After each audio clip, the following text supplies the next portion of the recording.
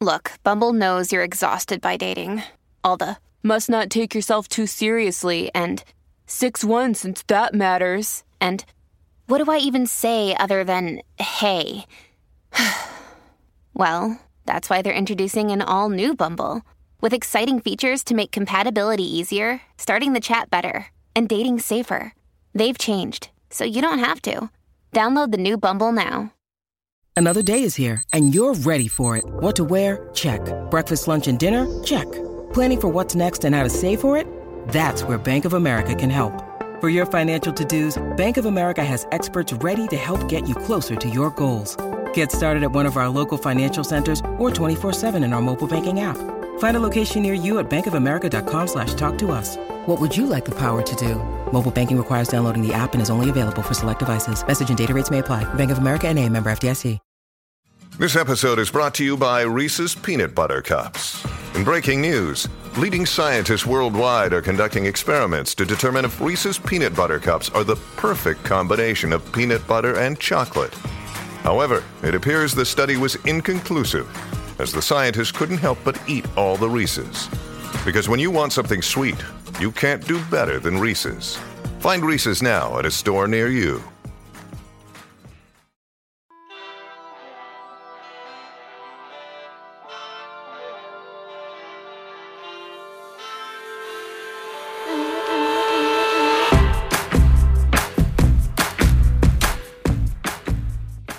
Hello and welcome. My name is Rodrigo Perez, the editor-in-chief of theplaylist.net, and in this episode of Bingeworthy, I am discussing the new Apple TV Plus series Echo 3 from Mark Boal, the writer of Kathryn Bigelow's The Hurt Locker, Zero Dark 30, and Detroit, the Academy Award-winning screenwriter of The Hurt Locker, and nominated for some of these other films, and Kathryn Bigelow's longtime screenwriting partner who worked on, her last three films. Boal breaks out on his own for Echo 3, this Apple TV series. It's an action-packed thriller set in South America that follows Amber Chesborough, played by Jessica Ann Collins, a brilliant young scientist who is the emotional heart of a small American family that also has ties to a larger, more connected and well-to-do military family. When Amber goes missing along the Colombian-Venezuelan border, her brother Bambi, played by Luke Evans, and her husband Prince, played by Mikhail Hussman, two men with deep military experience and complicated paths, struggle to find her in a layered personal drama set against the explosive backdrop of a secret war. Think kidnapping drama, family drama meets political thriller in the middle of South America with all of the political espionage trappings of, Americans going into Latin America and pounding around and, pissing people off. Think about all the political implications of that. And that's your series. That's basically Echo 3. Echo 3 also stars Martina Guzman as Violetta, a prominent political columnist. The series features also James Udon, Maria del Rosario, Alejandro Firth, Juan Pablo Raba, and special guest stars Bradley Whitford. To break it down a little bit simpler, Jessica Ann Collins is married to Mikhail Hussman. Her brother is Luke Evans. They're essentially, there's a whole class divide in the show as well. They come from, small Southern family. Mikhail Hussman's family, who's Bradley Whitford plays his dad. They're a well-connected, well-to-do military family, and this is essentially a military, family she's married into, even though they are military themselves, although from much more humble roots. Echo 3 is based on the award-winning series When Heroes Fly, created by Omri Given and inspired by the eponymous novel by Amir Gutfreund. It's a 10-episode action thriller, again created by Academy Award winner Mark Boal. Echo 3 is produced by Apple TV and by Keshet Studios. It's filmed in Colombia, and there's a lot of great directors on board as well. Argentinian filmmaker Pablo Trapero, known for The White Elephant and The Clan, directs some of the early episodes. Peruvian filmmaker Claudia Loza, known for the Academy Award-nominated film The Milk of Sorrow and Aloft, is also a filmmaker on her. She directs some of the real thrilling action pieces in episodes 3 and 4, and Boal is a director on the series as well, a writer and director. And it's, it's action-packed. One of the things that Boal talked about and I talked about is, among other things, is his sort of fascination with Latin America. He wrote the movie, or at least the original version of Triple Frontier, which you might remember of on Netflix. It's another sort of like political action thriller in the middle of Latin America with a lot of that, again, American Latin political intrigue and stuff. And, even though he was pretty adamant that he disavowed the version that came to the screen, and, that was something him and Kathryn Bigelow were going to do once in a blue moon a million years ago, and then eventually it was made by J.C. Chandor. But, he, as much as he had disavowed it, he said that, yeah, he's very fascinated by Latin America and Latin American political thrillers. So that's very much an element of this series. We talked about his work with Kathryn Bigelow, why he didn't work with her in this series. Sounds like they've gone their own ways for now. And we also talked about his Showtime series he wrote called Intelligence, which was about the 2016 election. And while that doesn't seem like it's happening, he did admit something that I had heard, that he had met with Christopher Steele, the guy who wrote the original Trump dossier.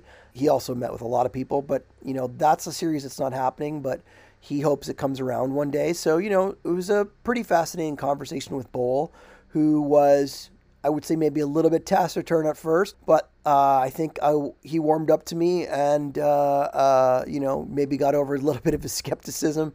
And we had a good conversation about this series. So yeah, let's dive into this interview soon. But before we do that, I just wanted to remind our listeners that Bingeworthy is part of the Playlist Podcast Network, which includes the regular Playlist Podcast, Yellowstoners, the Rogue Ones, Deep Focus, The Fourth Wall, The Discourse, and more. We can be heard on Apple Podcasts, Anchor FM, SoundCloud, Stitcher, Spotify, and most places where podcasts are found, wherever you listen to yours. You can stream the podcast via the embed within the article, or click on the lead image at the top of the page, and you can listen to it on our website. You can listen to it wherever you want. But hopefully you do, and hopefully you share it. Be sure to subscribe and drop us a comment or a rating, as we generally appreciate it. And yeah, we always appreciate our listeners. We appreciate our patrons of the playlist, not patron, but our regular listeners and patrons, and we appreciate you coming to the site, and we hope you're enjoying this stuff. So thank you for listening. Mike's not on this episode with me. I'm going solo, but this is me and Mark Boal for about 20 minutes talking about all things Echo 3 and parts of his career. So hope you enjoy. Hope you check it out. Hope you check out the series. It's pretty intriguing. 5 episodes were given to press. There's 10 in total. You can read our review on the playlist.net now. Hope you enjoy this conversation. Talk to you guys soon.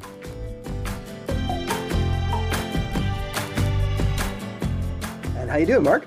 I'm good. How are you? Good. Tell me about the genesis of this show. I know that it's based off of a book and a series, but I'm assuming that must have changed when you brought your own thing to it. Tell me just the genesis of this coming together. I think I said in the press notes that I kind of started this whole thing with an interest in Latin America and setting a story there, and then from there it kind of took off to wondering about U.S., Colombia, and Venezuela and their relationship to each other. And then from there it was about a kidnapping and how to build a kind of really human story inside of an intense thriller.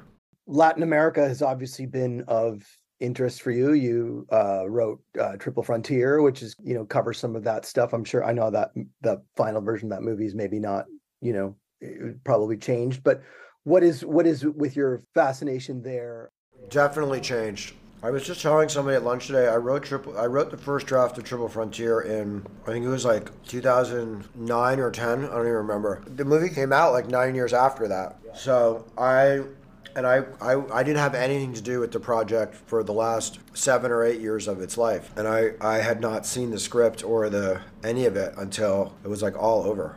So that's really JC's piece, JC Chandor's piece, for good or bad. But yeah, the impetus for that was you're right. The impetus for that was I was on a trip in Argentina. I was actually at a film festival in Argentina, and I was having coffee with a local filmmaker who started telling me about this tri-border area, and then I went up to take a look at it. And I've always been fascinated with Latin America, and I don't know, I had not spent a lot of time in the region prior to this. But one of the great perks of my line of work is that I do get to go to places that I'm interested in, as long as I make something there. That's kind of the devil's bargain. So we ended up shooting in Colombia for nearly a year. I moved down there and made this show. How much did it transform from? I'm assuming, I could be wrong, but I'm assuming like you took a skeletal idea and then did your kind of own thing with it from the book and because as a journalist, I'm sure you like to make your own discoveries rather than take cues from a book or a previously existing show. Yeah, I don't really think of it as it's not an adaptation. It's its own piece. And you're right, I like to try to imagine what would really happen and then write from there, or research what would really happen, call people who know the answer to that question, and then go from there in terms of like writing or even directing, same thing. Yeah, I was going to say about that. I mean, you direct for the first time in this, and tell me, like, I don't know, your career is so wedded to Kathryn Bigelow so far, and up until this point, had there been any conversations about her or did you just take this one on your own? I'm always fascinated about your guys' constant working relationship. Yeah, I mean, we had a good thing, but this one was really, the idea was to bring in Latin American directors. Yeah, there's some good ones in this for sure. And so the collaboration was with Pablo Chapero and Claudia Losa. And there was no way I could see going down to Colombia, without some regional representation in the core of the creative group. I mean, because Pablo, as you know, is from Argentina, and Claudia. Yeah, she's from Peru. I'm Chilean. Claudia's Peruvian, I believe. Oh, you're Chilean. Oh, wow. That's like one of my favorite countries in the whole world. So such a sweet place. Yeah. Great spirit. But yeah, tell me about working with them, and what you're also pointing to is, which I think is a great thing in this film, which maybe you could argue is somewhat missing in something like the version of Triple Frontier without you. But there's the sort of the moral and ethical implications of, like, Americans entering South America. Yeah, which is something I was always had in the back of my head is how to keep a feeling for the political reality of U.S. imperialism in the long history of U.S. imperialism in South America, and all of the the long ripple effects that's had. And you can't. It's not a history lesson, and it's not a documentary. It's a fictional kind of high octane character driven thriller, but the hope was to not have it live inside of a world where politics doesn't exist at all, and not have it be, try to avoid being dopey was the idea. And as you get deeper into the season, some of the geopolitical themes become more pronounced. Right. Yeah. One of the things that in the later parts is, Prince, Michael Huseman's character is basically back in the U.S. and seems to be joining some like think tanks and stuff like that. It seems to be really changing his sort of perspective of where he was at the beginning. Yeah, he changes. Bambi changes. Amber changes. There are a couple points in the series where the characters really evolve. Can you tell me about the relationship between those three characters, the triangle of, Amber, Bambi, and Prince, which, first of all, I love the names of, whether it's their nicknames or not, Bambi and Prince seem like interesting thematic titles for both of them.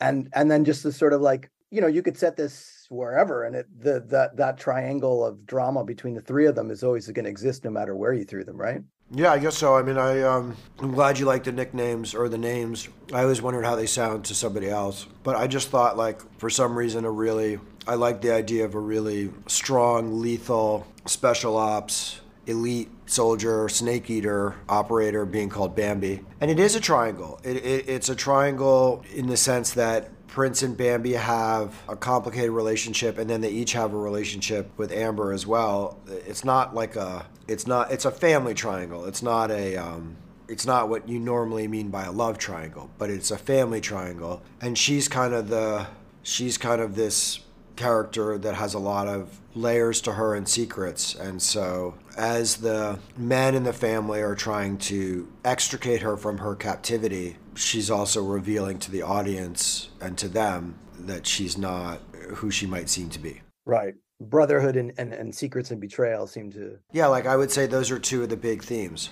I just wanted to go back a little bit, if you can tell me a little bit about, working with Pablo and Claudia and what they brought to it and what they might illuminate for you as a storyteller and as a first-time director in this. Well, I would never want to put either of them in the box of being LatAm filmmakers, but they obviously both of them brought fluency in Spanish and fluency in, or at least more cultural fluency than I could possibly ever have in any number of dynamics inside of Colombian society. Even they're not Colombian per se. So I learned a lot from them about all of that. And then, of course, they're both very distinctive and serious, legitimately accomplished filmmakers. Neither of them are TV directors. Neither of them had actually done television before. Right. So the collaboration was very much a familiar one to me as a writer and a producer, to work with a film director. I've done that quite a lot. And so we all, I think, were on the same page about how do we make this thing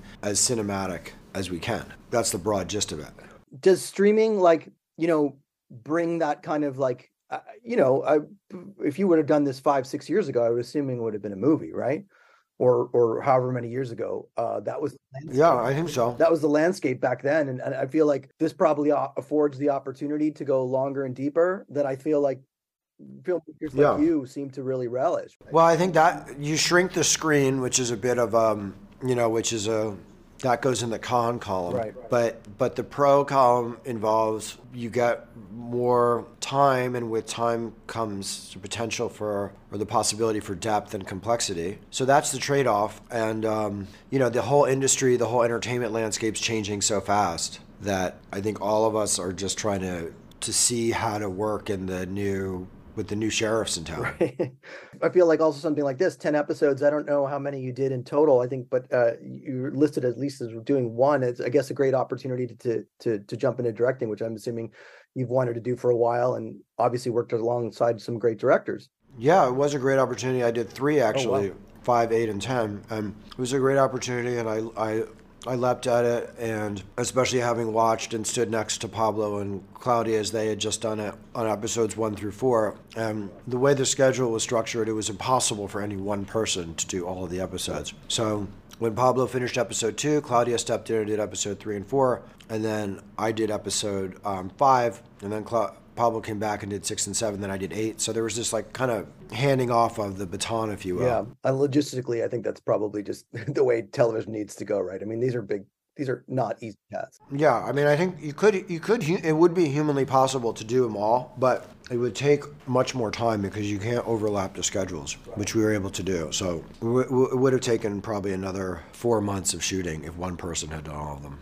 You really show, there's obviously a lot of geopolitical intrigue here, and you're showing the perspectives of people like, the woman who was kidnapped and then the kidnappers themselves.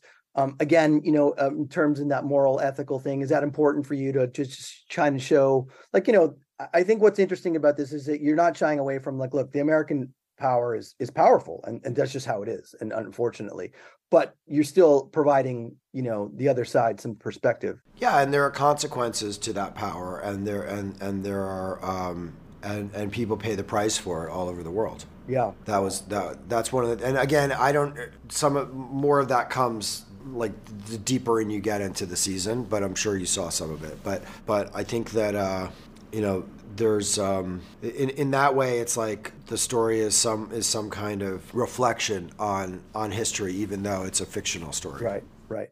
I'm just curious to ask about, over the years, we do a lot of reporting and we've covered a lot of things that, films happen and sometimes they don't and things, but I'm just wondering if there's any, there was that Bowie Bergdahl thing. There was, I think, another project with Kathryn Bigelow.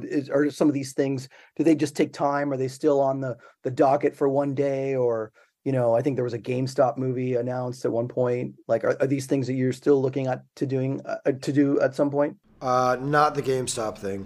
The Bo Bergdahl turned into Serial season 2, the podcast. So I produced that with the Serial team, the team that made season 1 of Serial, and that's really where that story ended up taking shape in a podcast instead of in a movie. So sometimes you start on a topic or a story, and then you don't really know how it's going to finally take shape. That's just part of the process of discovery of what the marketplace is willing to bear and also what creatively is possible with the material that you pull together. Right. So do you know what you're doing next after this, or are you trying to? I mean, obviously this is a big deal. This is taking a lot of your life. I'm sure 10 episodes is no joke. But like, are you looking towards like a directing career or a writing directing career going forward beyond this? Yeah, I'm gonna keep writing and directing, and I'm putting together a feature right now that's kind of a relationship drama, and then we'll see what happens after that. I'm going to spring something on you a little last minute. You can answer it how you want to, but I'm a journalist too, and one of the things I've heard, and I was actually confirmed from another filmmaker, is a lot of people were meeting with Christopher Steele back in the Dossier days, and someone told me that your name came up in that. I heard a bunch of other screenwriters, and I'm wondering if, I don't know, you got any there. It's an interesting concept, just the idea that, someone like you meeting with him and who knows? Who knows? I might have been the first person to meet with him, but when I was developing a show for Showtime, or a show that I sold to Showtime, actually, called Intelligence, which was about the 2016 election. And then Russian interference in that. And I met with a lot of people in the intelligence world in the United States, but also in the Ukraine and in the United Kingdom and some other places. Hopefully that piece will see the light of day one time, because it was a pretty cool script. And I think the story is still relevant. Well, a guy just announced his running the other day, so it sort of resurfaces all this, right? I heard that, yeah. I know, it's amazing. Well, that does sound really fantastic. I do hope that comes to bear fruit one day, and I can't wait to get the rest of Echo 3, because I'm loving it so far. Thank you so much. Appreciate you saying that. Take care.